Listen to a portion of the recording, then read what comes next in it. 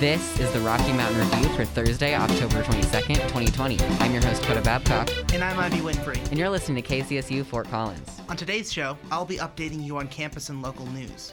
Then, KCSU Assistant Sports Director Jonathan Gillum will give us a sports update. Then we'll be hearing from a student media alumni who witnessed the Old Main fire. I'll be delivering some national news, and Ivy will update us on the strange things happening in the world. To conclude the show, Coda will be giving some updates on COVID-19. Let's move right into campus and local news. Hello there, my name is Ivy Winfrey, and again you're listening to the Rocky Mountain Review on 90.5 KCSU Fort Collins.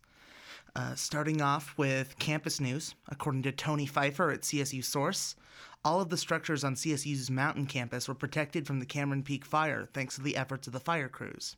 The Cameron Peak Fire, the largest in state history now at 200,000 acres, roared through the mountain campus area of Pingree Park on October 9th through 10th, burning much of the forests that surround the area. However, fire crews who were assisted by fire mitigation measures put into place in recent years and in the weeks since the fire first ignited in early August, managed to protect all of the structures on the 16,000-acre campus.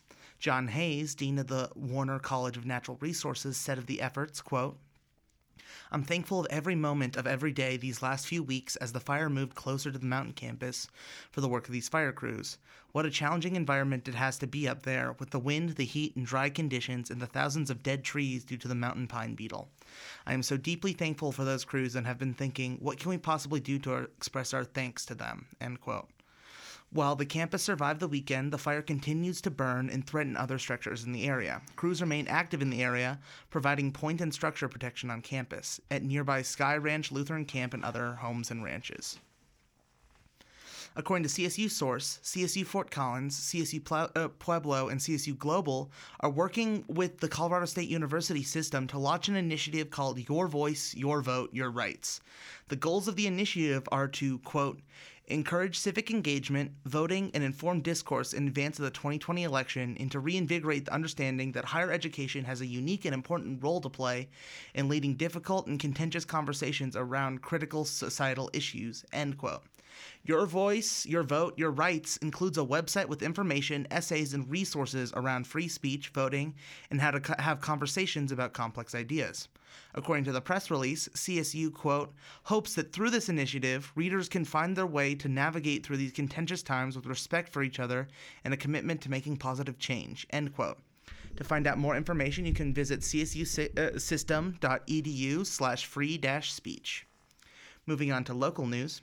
According to Aaron Udell at the Coloradoan, Colorado is bracing for, quote, what could be very well the largest national wave of coronavirus, end quote, as stated by Governor Jared Polis during a virus update Tuesday afternoon.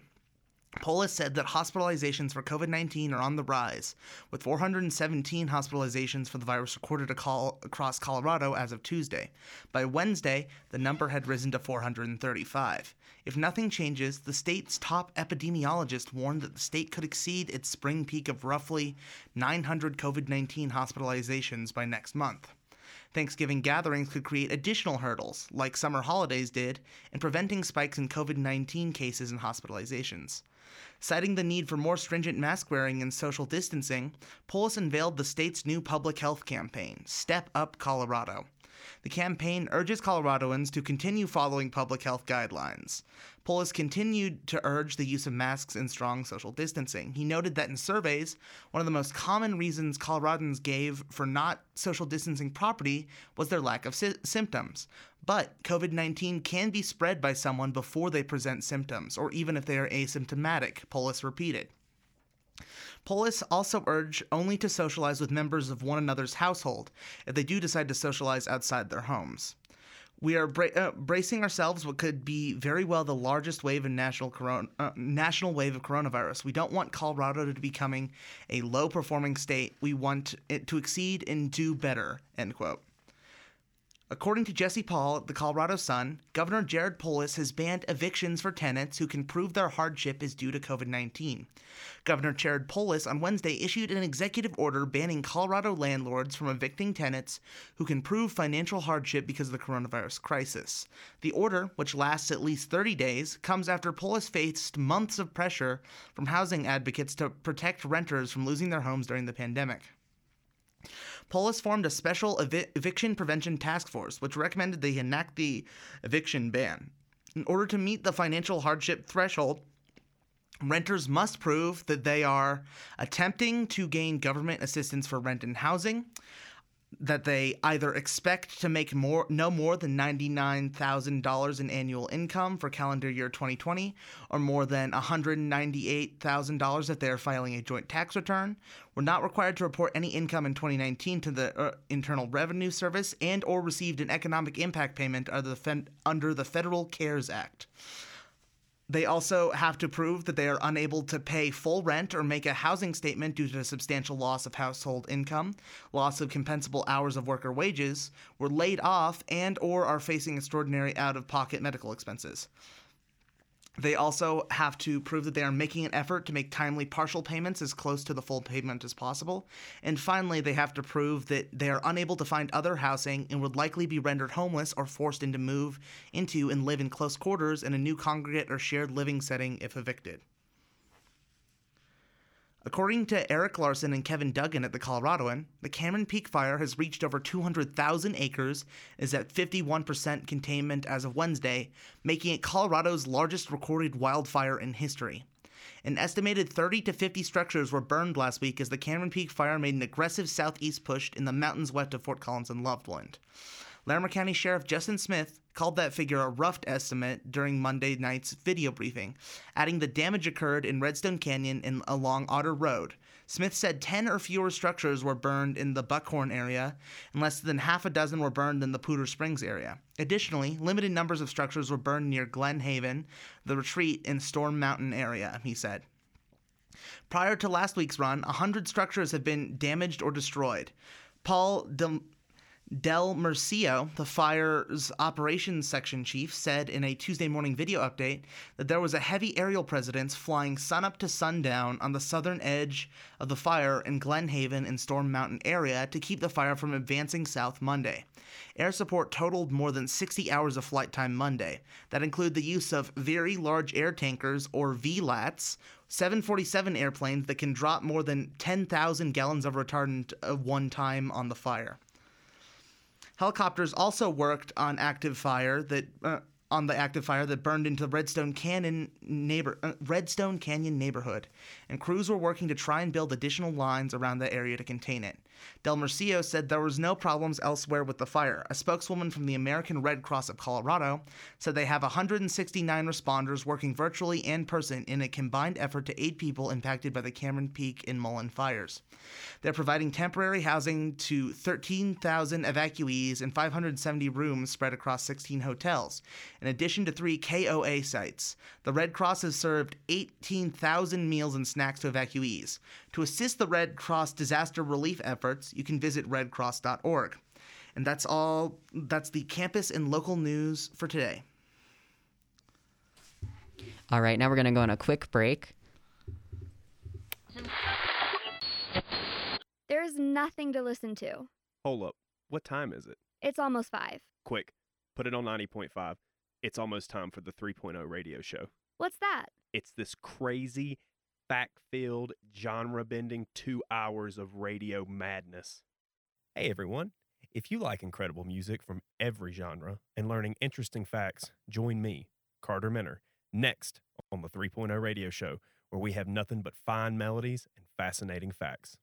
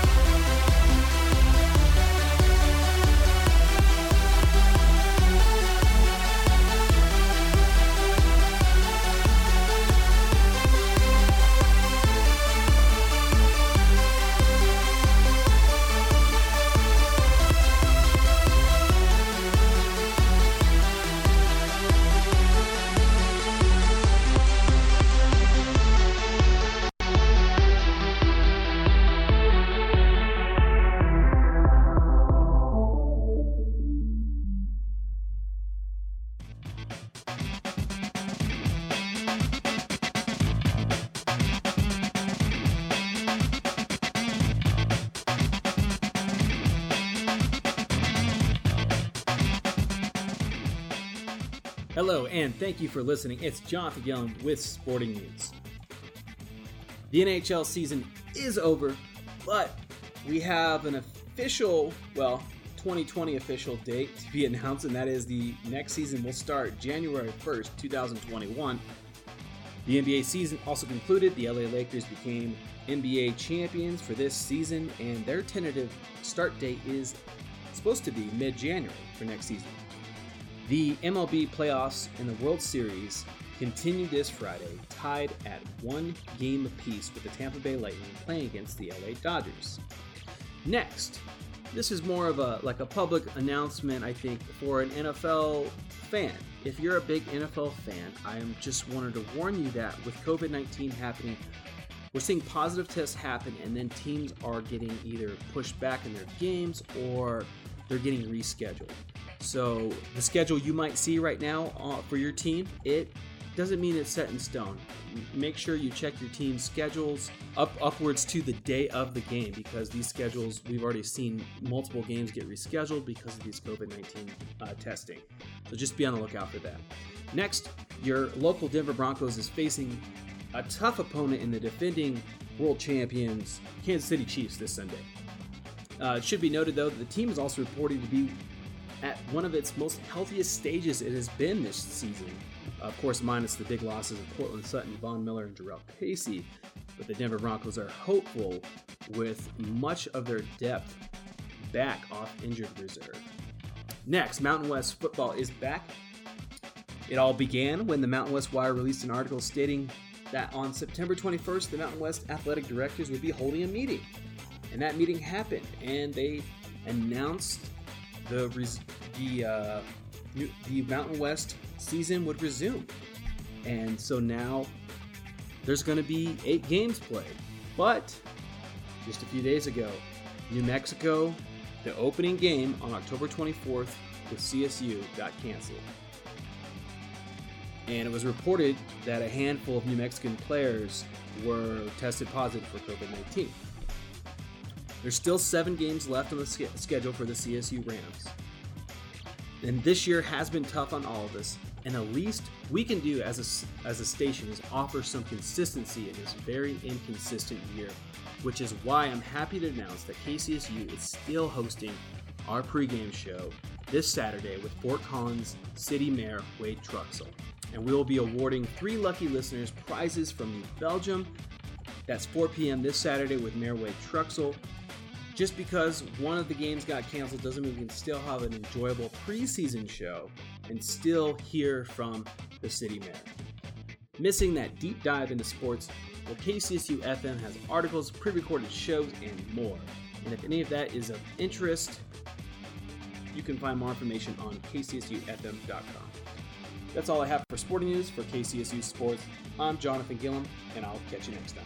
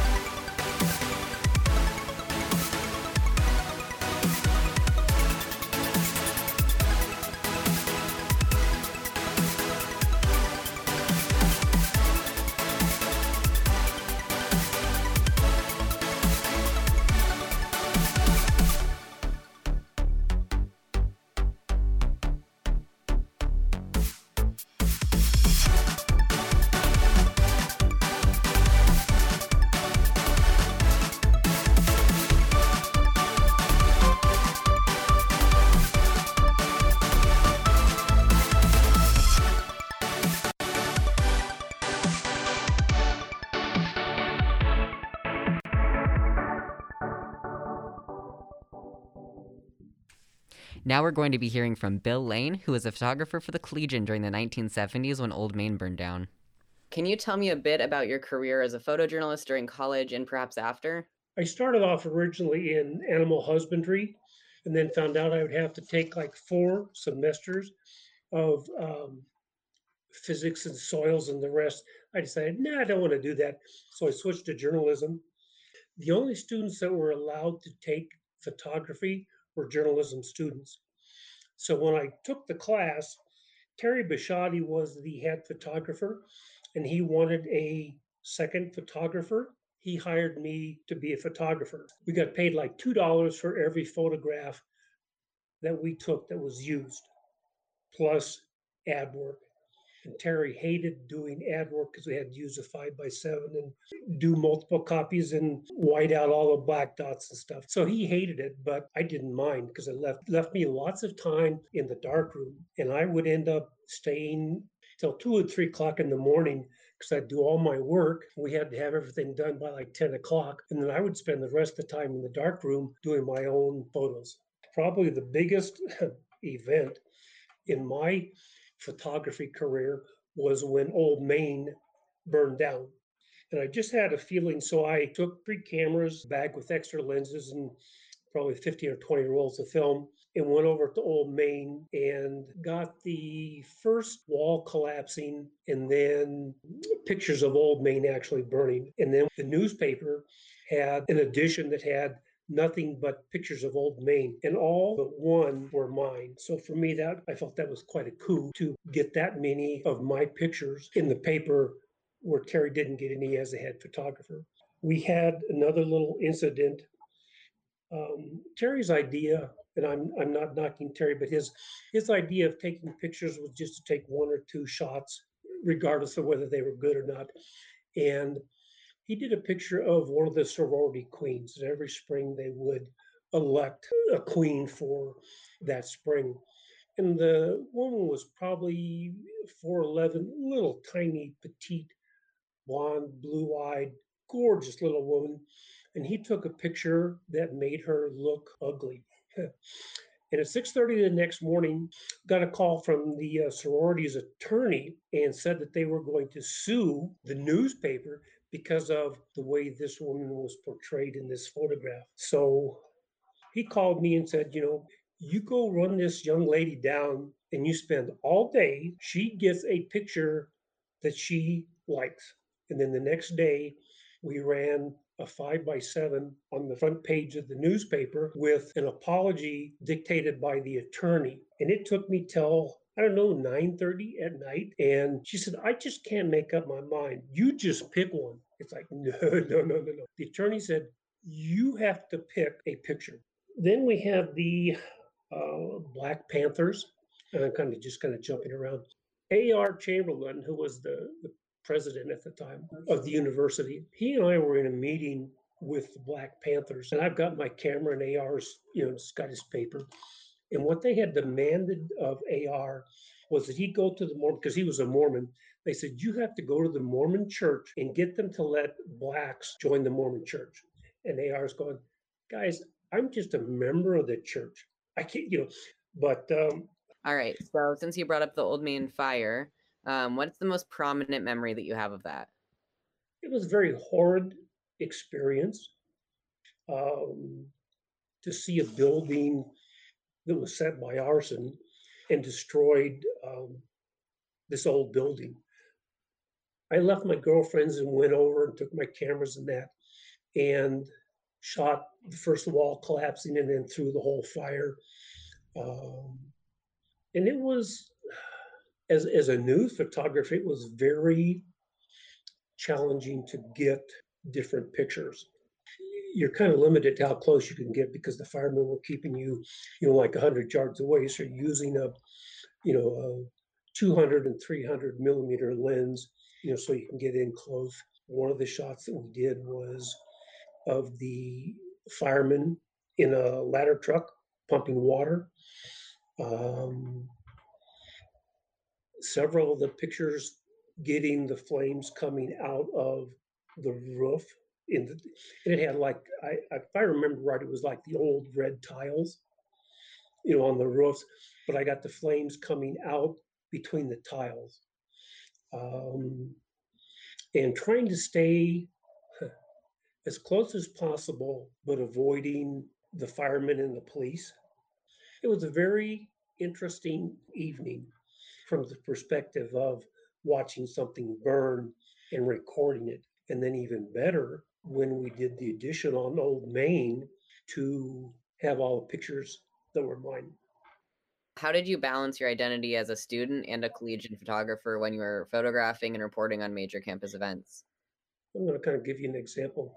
When I was doing pictures of the sorority queen, and then I went to the editor and said, hey, how about if I just go around and take pictures of different women, and then you can pick whoever you want. And it got to a point that I couldn't get any candid shots because as soon as you showed up with your camera, there were several girls going, who's that jerk? To the other girls sitting there going, don't worry about it. He's just going to take our pictures.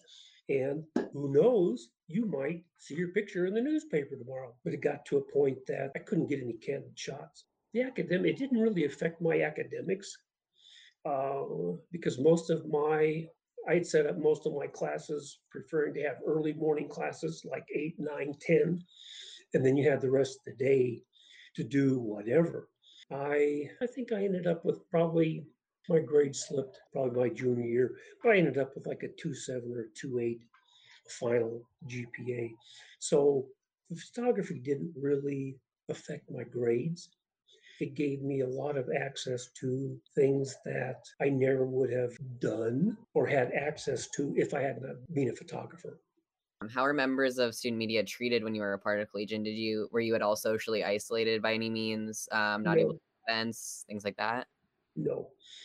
I didn't have any problem being accepted at events, and most people recognized that I would take enough time to get a good picture.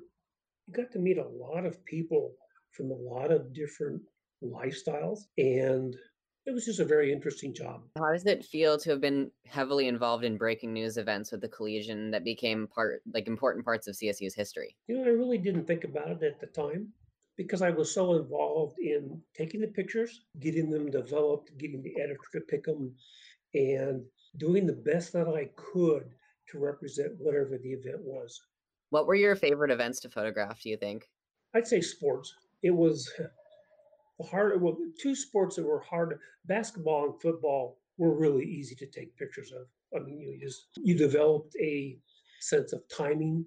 I had a number of pictures that were published in the Rocky Mountain News and the Denver Post. In the Fort Collins, Coloradoan, they had, I can't remember whether we had 8. I got a lot of stuff published from sports. The Rocky Mountain News said, we need a picture of the quarterback throwing the ball and the receiver catching it, and then the referee signaling touchdown. I said, got all 3 of those. And we had no motor drives at the time. It was just however fast you could work the shutter. Did you ever get anxious when preparing to go report on these major events? I know that most journalists, especially earlier on in their careers, do get some anxiety going around with a camera and just showing up at events where people might not be totally comfortable with that. What were your feelings? I didn't have any problem with it. Like I said, with the sorority and the women and the sports and stuff were easy. And when you went to demonstrations or riots or, the meeting with the Black Panthers or whatever, it was just a job. And I just kind of looked at it as that. It's like you just went and you took the pictures and then you went back and kind of went on. So I wasn't anxious about that at all. Of course, the only time I was anxious was that one of the reporters was supposed to have shown up to a meeting, and all I was there to do was to take pictures. So I didn't take any notes or anything. I came back and they said, "Oh, the reporter didn't show up, so you need to give us 5 inches of, copy." And it's like, I don't have the foggiest clue what to tell you. I wasn't a reporter, a journalist reporter. I was just a photographer. And if you wanted anything else, since I looked at myself just as a photographer and not as a reporter. Okay. So they were very disappointed in me with that particular meeting. I just want to know if there's anything you'd like to add, things that you'd like to say about your time at the Collegian, the events you covered, anything like that. I set out to do my best to record the event so that it was represented fairly. All right, that was Bill Lane, a CSU alum who was a photographer at the Collegian. He captured a lot of photos when the Old Main fire started, and Rocky Mountain Student Media is working together to record Bill Lane's story through KCSU, the Collegian, and potentially College Avenue. We'll be right back. New Belgium Brewing is a proud supporter of Colorado State University and KCSU. Old Aggie Superior Lager is the official craft beer of Colorado State University and is a collaboration alongside CSU and New Belgium Brewing. The result is Old Aggie Superior Lager, a light lager that gives back to the university. Old Aggie is the official craft beer of Colorado State University and brewed by Ram fans. Enjoy responsibly.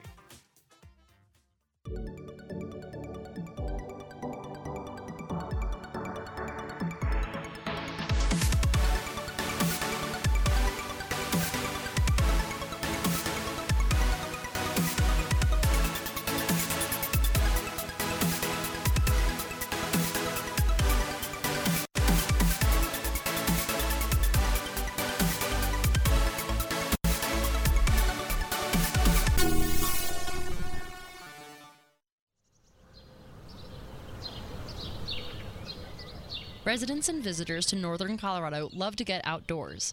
But whether you're hiking or walking the dog, it's important to be aware of the dangers of tick bites and how to prevent them. Several tick species found in Colorado carry and transmit serious diseases. Wearing tick repellent, permethrin-treated clothing, and practicing regular tick checks on everyone, including pets, helps to prevent tick bites. The sooner a tick is detected and properly removed, the less likely the risk of disease transmission. For more information, visit coloradoticks.org. This PSA is brought to you by the Colorado Tick-Borne Disease Awareness Association and 90.5 KCSU Fort Collins. And we are back on the Rocky Mountain Review. Now it's time for some national news highlights. I'm Coda Babcock, and this is your national news highlights for October 22nd. According to Matt Katkov at NPR, the parents of 445 children who are separated at the southern U.S. border have still not been located. Despite this aspect of the Trump administration's no-tolerance migration policy being overturned by a federal judge with the help of the ACLU, families separated in 2019 have not all been reunited due to the time between the judge's new order and the beginning of separations. It's estimated that 2/3 of parents who've had their children separated from them have returned to their home countries. And due to COVID-19 restrictions, efforts to reconnect these families have been limited. According to Mike Isaac at the New York Times, TikTok has announced some new policy changes to crack down on hate speech, including what they call, quote, coded language. That could work to normalize hate speech on the platform. In a blog post, TikTok said that, quote, these guidelines reflect our values, and they make clear that hateful ideologies are incompatible with the inclusive and supportive community that our platform provides, end quote. This week, they also announced that they were banning posts and users related to the QAnon conspiracy theory, and they've continuously banned direct references to Nazism and other forms of white supremacy. According to Philip Ewing at NPR, the U.S. is blaming Iran for threatening emails sent to voters in the U.S. states of Alaska and Florida. Officials are concerned that Russian interference may also be an issue. The senders of the threatening emails posed as individuals associated with the white supremacist group, the Proud Boys. The emails said that if voters did not vote for current President Donald Trump, and they could face consequences. They claimed to have voter data that would reveal who targeted citizens voted for in past elections, but U.S. officials have stated that this was a false flag. John Ratcliffe, the director of national intelligence, believes that Iranian and Russian operatives obtained voter record information, which may have allowed for certain email addresses to be targeted. And that's all for today's national news highlights. I'm Coda Babcock, and you're listening to the Rocky Mountain Review. We'll be right back with COVID-19 updates.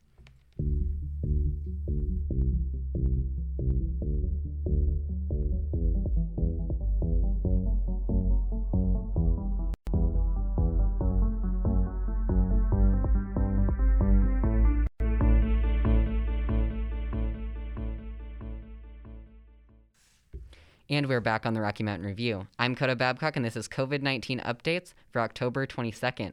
Colorado State University has over 600 COVID-19 cases among students, faculty, and staff of the university. There's been an overall downward trend in the past month in cases for the university, but community members still need to stay alert. Larimer County's risk score has remained in the medium risk category, so community members need to stay alert and continue practicing safety measures. There have been 71 new cases in the past 24 hours, and every day in the past 2 weeks has seen over 15 new cases per day. 25 COVID-19 patients are in the hospital, and hospital usage is at 68%. ICU usage is at 78%. And Colorado has around 89,000 cases statewide, with over 2,000 deaths among those cases. There have been over 1,000 outbreaks across the state. Nationwide, there are over 8.3 million COVID-19 cases, which have increased by 36% over the past 2 weeks. Deaths are at over 220,000 cases, with 220,000 deaths, with an increase of 7% in the past 2 weeks. The U.S. is seeing an overall spike in new cases in the past month. Information for today's segment was gathered from CSU's COVID site, Larimer County, Colorado Department of Public Health and Environment, and the New York Times. For access to symptom and faculty-specific resources, you can visit covid.colostate.edu. For access to a symptom checker and other non-CSU-specific resources, you can visit cdc.gov/coronavirus. I'm Coda Babcock, and that's all for our COVID-19 update. Now for weird news. Hello, everyone. Again, I am Ivy Winfrey. And sometimes we just need to get a little weird with it. So here's some of the weirdest stories from around the world. According to Courtney Shaw at ABC News Cleveland, a priest told ABC News that someone called the police to report a homeless person sleeping on the premises of St. Barnabas Episcopal Church. The issue? The reported homeless person was actually a statue of Jesus Christ. The bronze sculpture, created by Timothy Schmalz, entitled Homeless Jesus, depicts a man wrapped in a blanket and lying on a bench. The sculpture was a temporary installment on the premises of the St. Barnabas Episcopal Church. According to the church's website, because Bay Village isn't impacted much by poverty, a statue is meant to remind residents how serious homelessness is in the world. According to Alex Martin, the pastor at St. Barnabas, within 20 minutes of the sculpture being installed, the police were called.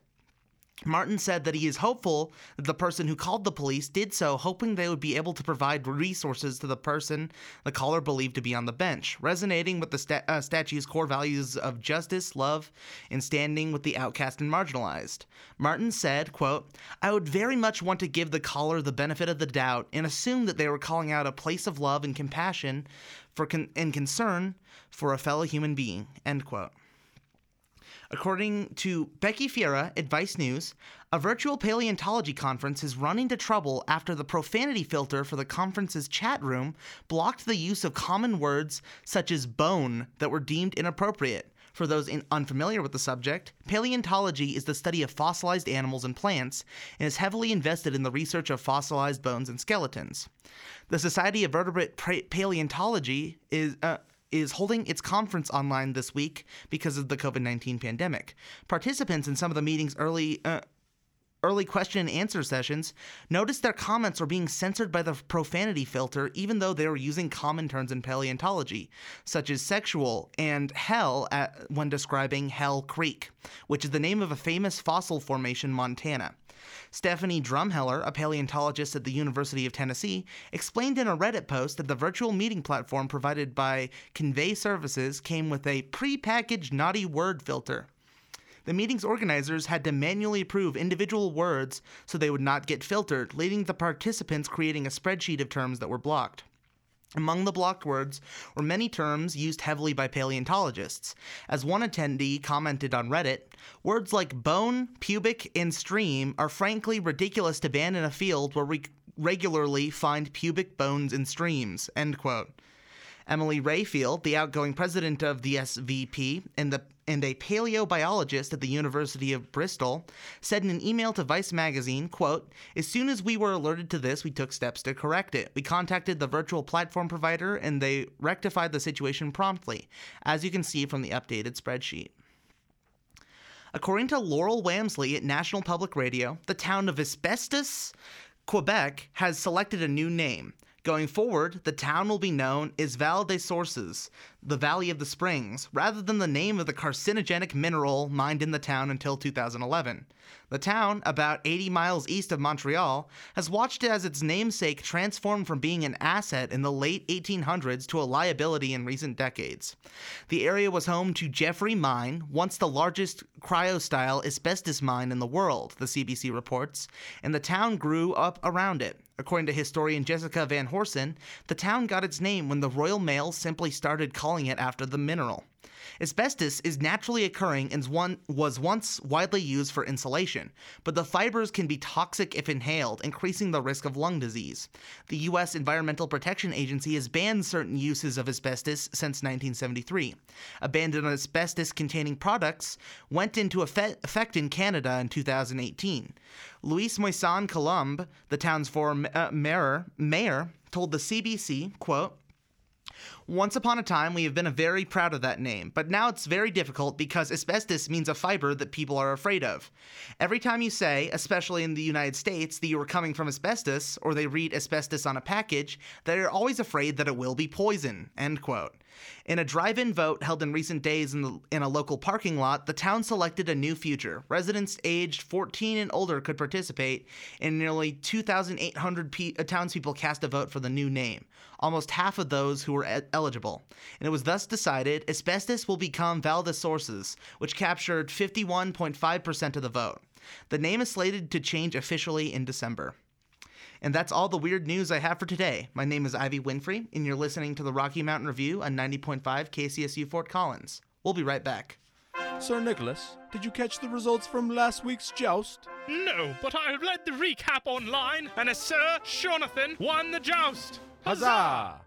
KCSU Sports always has, and always will, bring you sports. And now for the weather.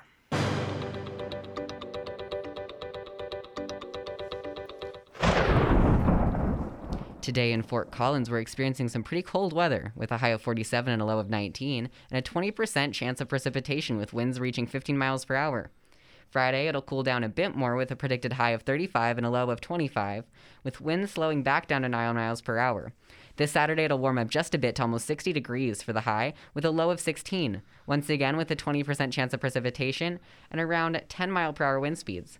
On Sunday, you can expect some snow with a 60% chance of precipitation and the same wind speeds as Saturday. The temperature will be peaking at 19 degrees with a low of just 7. Monday will be about the same, although the chance of snow will be reducing back down to 20%. Tuesday, we can expect clouds to head out and for things to warm back up with a high of 39 degrees and a low of 25. This whole weekend, you can expect clouds and high humidity. For Wednesday's weather, you'll have to tune in this Tuesday from 4 to 5 p.m. on KCSU for the Rocky Mountain Review, hosted by myself and Ivy Winfrey. Information for today's segment comes to the Weather Channel. I'm Coda Babcock, and you're listening to the Rocky Mountain Review. And that's all for today. We just wanted to thank Damien Castile for our amazing theme music that's playing right now.